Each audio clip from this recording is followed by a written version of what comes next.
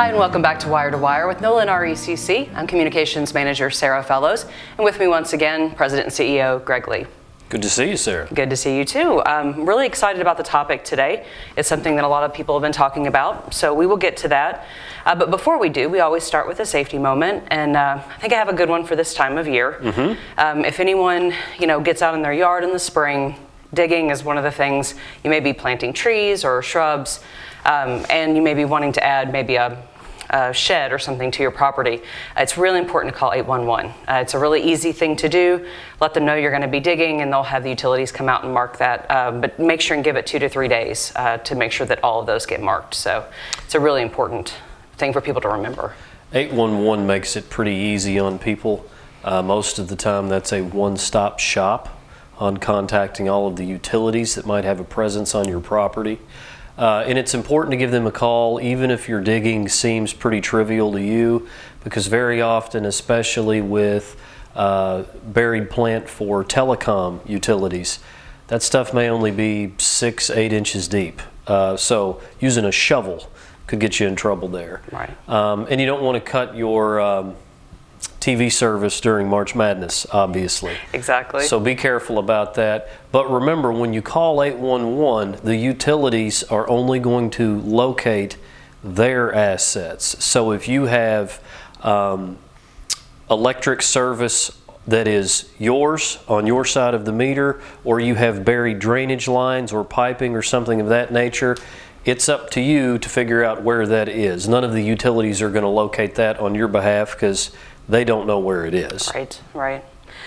Well, we're talking today about solar energy, and that's something that if you've read the paper or listened to any discussions around town in Hardin County and LaRue and surrounding, really all over, people are talking a lot about solar energy, and it's an exciting topic for people to talk about, but we feel like it's kind of a complex topic. So we want to be able to address some of the things that we've heard that maybe aren't exactly correct, and then kind of how we play into that conversation. But before we start kind of with the overall conversation about solar energy, if you could distinguish for me between what a distribution co-op is and what a generation and transmission co-op is. So Nolan's role versus where we would get our power, say East Kentucky, which is a generation and transmission or a GNT. Right. Nolan RECC is considered a electric distribution utility. So we take electric energy from a point of supply, namely a substation, of which there are more than 24 located within our service territory, and we build the wires to people's homes, businesses, or point of delivery, basically anywhere there's a meter. So everything between a substation and the meter is our responsibility. In our application, we have a wholesale power supply contract with East Kentucky Power Cooperative. They are our generation and transmission provider. They either generate their own electricity, purchase it off of the PJM market, and then they take that energy and they deliver it to us through transmission lines that they manage. And their territory ranges from east of I-75 all the way to us. We're pretty much the furthest western part of their service area. But they have a massive footprint, of which we are one of their 16 owner-member cooperatives. Right. So the bottom line is we don't generate our own electricity. We do not, but we purchase it all from one company. And in that sense, we are effectively a vertically integrated utility between ourselves and East Kentucky Power and what they provide for us. Okay. So people have been talking a lot about kind of utility scale solar power. It's a conversation that it's kind of surrounding a lot of land that's being bought, and people are choosing to do that. And I want to talk a little bit about kind of Nolan's relationship with the companies that are doing that. And is that something that is subject to change? What our relationship is now with those companies and what it could potentially be in the future? Well, based on everything that I understand, the companies that are trying to procure these solar projects are independent, non-utility companies who specialize in the development of solar infrastructure that they then use to sell the energy produced from that back to a utility. So Nolin itself has no relationship with these organizations. Now, we have had contact and communication with these organizations because from time to time they will reach out to us if they are interested in pursuing a property or a parcel that we have infrastructure on. They may have questions about line relocation. If any of those projects ever came to pass in this area, our only direct relationship with them could potentially be that they would need some level of electric service to power their ancillary equipment, and if it's in our service territory, we would be providing that to them. We would never be directly, on a scale that has been discussed thus far, we would never be directly receiving that electricity from one of those solar developments. If they qualify as a PURPA qualifying facility, there is a law dating back to 1978 that stipulates that an electric utility has to accept the energy produced from one of those developments, one of those qualifying facilities, at a prearranged cost. And in our case, that would be East Kentucky Power. So that energy may in fact go back through the utility system, but it would not be a direct relationship to Nolin RECC in that regard. There are also times that if there is economic viability of a solar installation like that, it may be worth a generation utility's, it may fit into their portfolio mix that it might be financially viable for them to want to purchase that energy. And that's some of what you're seeing with certain solar setups up to this point. They want to enter into a purchase power agreement with a utility who then may be marketing that energy to a large corporation or company somewhere else in their service territory. It may be worth it to that company to pay a slight premium for the energy because they want to have a green or renewable portfolio or a carbon-free portfolio. So those are some of the economic reasons that this is taking place right now. Well, and some of the things that we kind of hear, and you just hear in the community, a really direct relationship between Nolin and some of these providers who are hoping to purchase some of this land. But just to be really clear about what you said, it's not Nolin that is trying to purchase land. It's not Nolin that is trying to build these solar arrays. That's not an effort that we are out doing. Correct.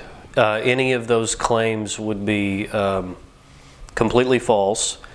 There has also been some suggestion at the social media level that utilities are against these solar developments. I don't want to speak for all utilities. It is my job to speak for Nolin RECC. Those claims that we're against this are false also. We have taken no official position on this, and quite frankly, that's because we're not for it or against it. So really, as you said, we don't have a position in terms of, solar energy is bad or solar energy is good. It's more about kind of looking at the pros and cons of that. So can you talk a little bit about that? There are pros and cons to what impact that might have on the community. So can you talk about some of those factors? One of the things that I have seen some on social media or public commentary is, what direct benefits does this provide to our communities? Well, I don't know exactly. So if someone wants to draw criticism to that, I think that they probably have a little bit of a point. I don't know that it adds a significant amount of direct benefit to the community. Now, while all of us who own real estate have a certain civic responsibility to uphold, to not do things that are to the direct detriment of our neighbors or the communities that we live in, a landowner is not required to utilize their private property for public gain. So there are two valid positions that could be taken relative to that argument. It certainly indirectly, in theory, benefits us all, at least to the extent that you believe carbon-free generation products are better for the environment than those that produce carbon. There's a lot of science that would suggest that is true. Now, some people believe that the carbon output of electric generation facilities is much more of a concern than others. But regardless, it would seem to make sense that those that produce no carbon are less harmful on the environment. Right. So with that being said, I think that one of the things that is at least something that I think about relative to these projects is the concern about what a landowner's rights are. Right. And that, at its root, I think that that is one of the reasons that NOLN does not want to take a firm position. Solar energy is not a bad thing, and it is going to happen on a larger scale in years to come, and that is okay. From our position, it's important for us to offer electrical energy to our members at the most cost-effective price that we can, and as it stands right now, that's not necessarily the case with all types of solar products.